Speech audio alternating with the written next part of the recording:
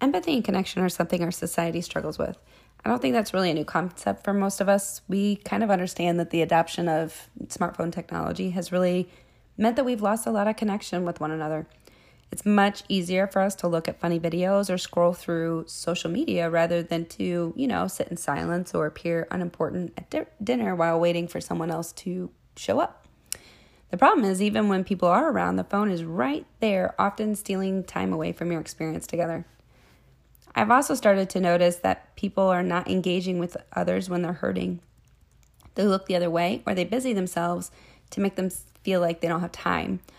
Or if they do enter into a conversation to hear the issues of the other, they quickly downplay the situation, or they try to get out of it by wrapping the conversation up a little too quickly, or they'll say things like, "at least."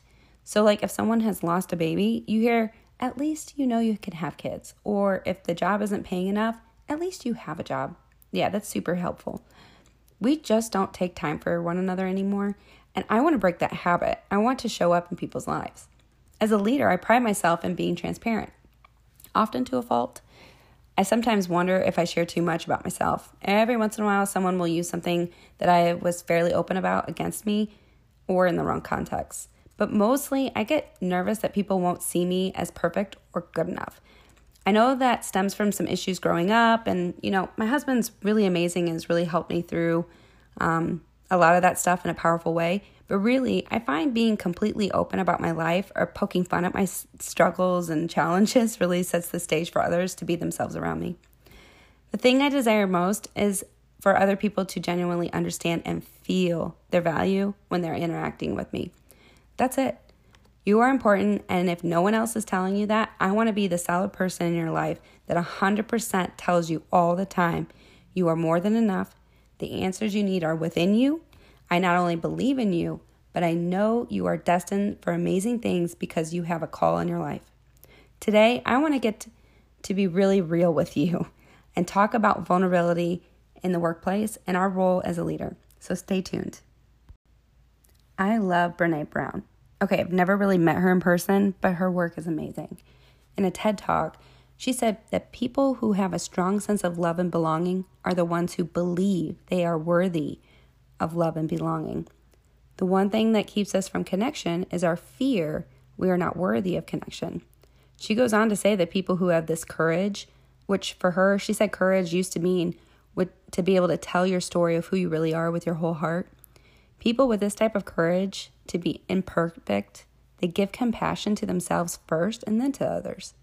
They have connection as a result of this authenticity. They are willing to let go of who they thought they should be for who they really are. They have fully embraced vulnerability. They see being vulnerable makes them beautiful. They don't talk about vulnerability as uncomfortable or excruciating, just necessary. They have the willingness to say, "I love you" first, to do something with no guarantees, and invest in relationships without knowing the outcome. It was actually fundamental. She says that this way to live is in vulnerability. Let go of control. So that's really interesting to me. The way to live is through vulnerability and letting go of control. That's not a normal thing for a pharmacist, I'll tell you that. For me as a leader, being my true self and spending time with those I serve gives me an opportunity to really know them and build trust as they get to know me too. The outcome has been fantastic. My life feels full because I have many genuine connections. Oftentimes, those with the title are leaders by design of the job, but I found myself in leadership roles well before I had a title to support it. Now, I'm not trying to use this time to boast about myself today, but to give you an open viewing of what I did in my life and allowed for success to really come out of it. Looking back, the reason I was a leader to those who at the time were just my coworkers was because I had a bank account full of trust. Over time, I built an account with deposits of caring for them, listening and actually hearing their stories, helping them in difficult situations, and connecting them to people or resources. I would get information when they need it, like during benefit seasons when you have to pick your options. I used to really love understanding those things and help people navigate it.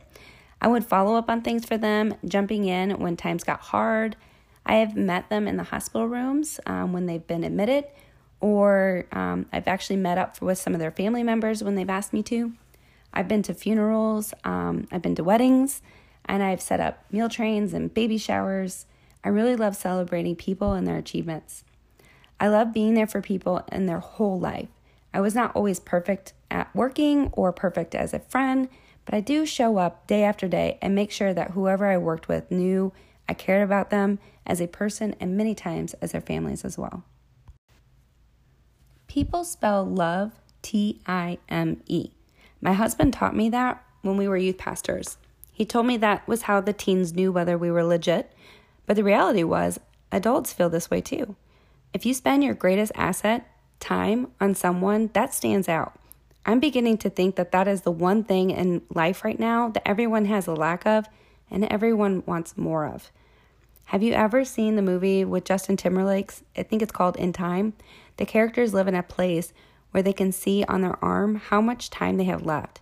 It is the only currency, and the whole movie is around this idea that there is never enough time. Someone made a movie about time being precious, and I think that's really worth considering. All of us, whether you're a leader or a staff team member, you stay-at-home mom and dad, we could all use some connections, and we know people in our sphere of influence who need a little time from us. Take a moment today and consider how you could better impact someone's life. Is it taking time to have coffee together? Is it rounding on your team more? Is it taking time to listen to what is really going on in your spouse? Or do you need to first think about whether you're giving compassion to yourself? Are you letting yourself breathe? I would like to challenge you. Take time to connect with those around you and build up your relationship banks. Be real and transparent. Let people see you as a human. When you talk to them, hide your phone away. Don't let it be a distraction or a way to personally hide and disengage. When you go to a restaurant, don't let it even be on the table. And here's a thought. Get there early, and instead of looking at your phone, talk to people around you or sit in that moment of quiet. I'm telling you, either way it goes, it's a plus. We need to slow down and remember who we are inside. We are emotional beings, and we are meant to do life on our own. Last year has been so hard, and it really showed me that we all need connections. When those connections are taken away, bad things happen. We need to feel cared about, and we need to be able to love people well. I guarantee you, as a leader, if you take time and really invest that time in your people and show the real you, you will not only have loyalty and trust and more fun in the workplace, but they will show up and give you their best. Chances are you'll both really enjoy the experience as a whole a lot more too. I think we need to get away from this feeling of needing to be perfect all the time. I think about some of my favorite leaders. I am so honored to know them. I love the work they do and how they care for people and how they lead with a servant's heart.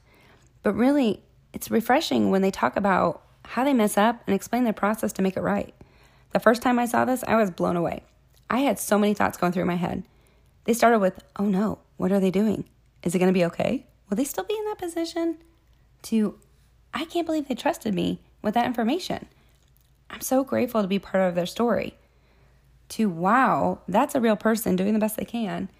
That means I can be open about my failures as well and know that I'm in a safe place to learn and make things right.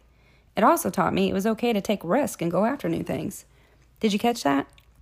My leaders' vulnerability with their shortcomings and failures taught me I could go after new things and try things never done before because it was safe to fail. I could take risks. I don't know if you knew this, but if you have an environment where things are status quo or you just have always done things this way, you don't have a place of encouraging process improvement or going after best practices. You have environments stuck in old ways, unable to embrace change. If you still aren't catching this, think about a pond and a river. In a pond, you get algae, nasty layers of gunk on top of the water. Think Dead Sea. It's called that for a reason. There isn't any life there because there's no source for it. Now, think about a river. It is ever flowing. It has fresh water. And that algae and filmy gunk, it just can't grow on there because it gets flushed away. If you as a leader are not transparent and vulnerable about the challenges you face or about trying something that fails, you can't expect your team to dive in for new advancements or even embrace changes for your organization that it needs. You are a pond and your team thinks this is the way you want it to be. That means if you want to see change embraced or you want innovative ideas coming around with people willing to take up the work to make it happen, you need to show them the real you and model it for them. I will say, it won't help you any if you tell them about your failures and you don't also show positive outcomes. Then it'll just be confusing to why you're sharing it in the first place. You're going to want to have a full picture approach. All right, that's what I had today. I hope that gives you a glimpse into my heart and how I try to invest in people and show up as my true self. I can honestly say embracing this leadership style has also helped me to personally have a weight lifted off of me. It's stressful to maintain a lifestyle of being perfect and hiding your real self. It's a lot of wasted energy. I'm definitely not a fan of compartmentalizing myself. I want to be one big open book. It leaves very little room for people to challenge my character or intentions. I like people to feel safe around me. I hope you like this type of content. If you do, please subscribe, leave a review, click some stars, or even share it with a friend. That helps others find this podcast and hopefully help them be inspired with all things professional development. Feel free to reach out to me. You can find me, Lisa Purdy, on LinkedIn. Make sure to listen in next week as we impact the world of pharmacy with professional development. Bye, guys.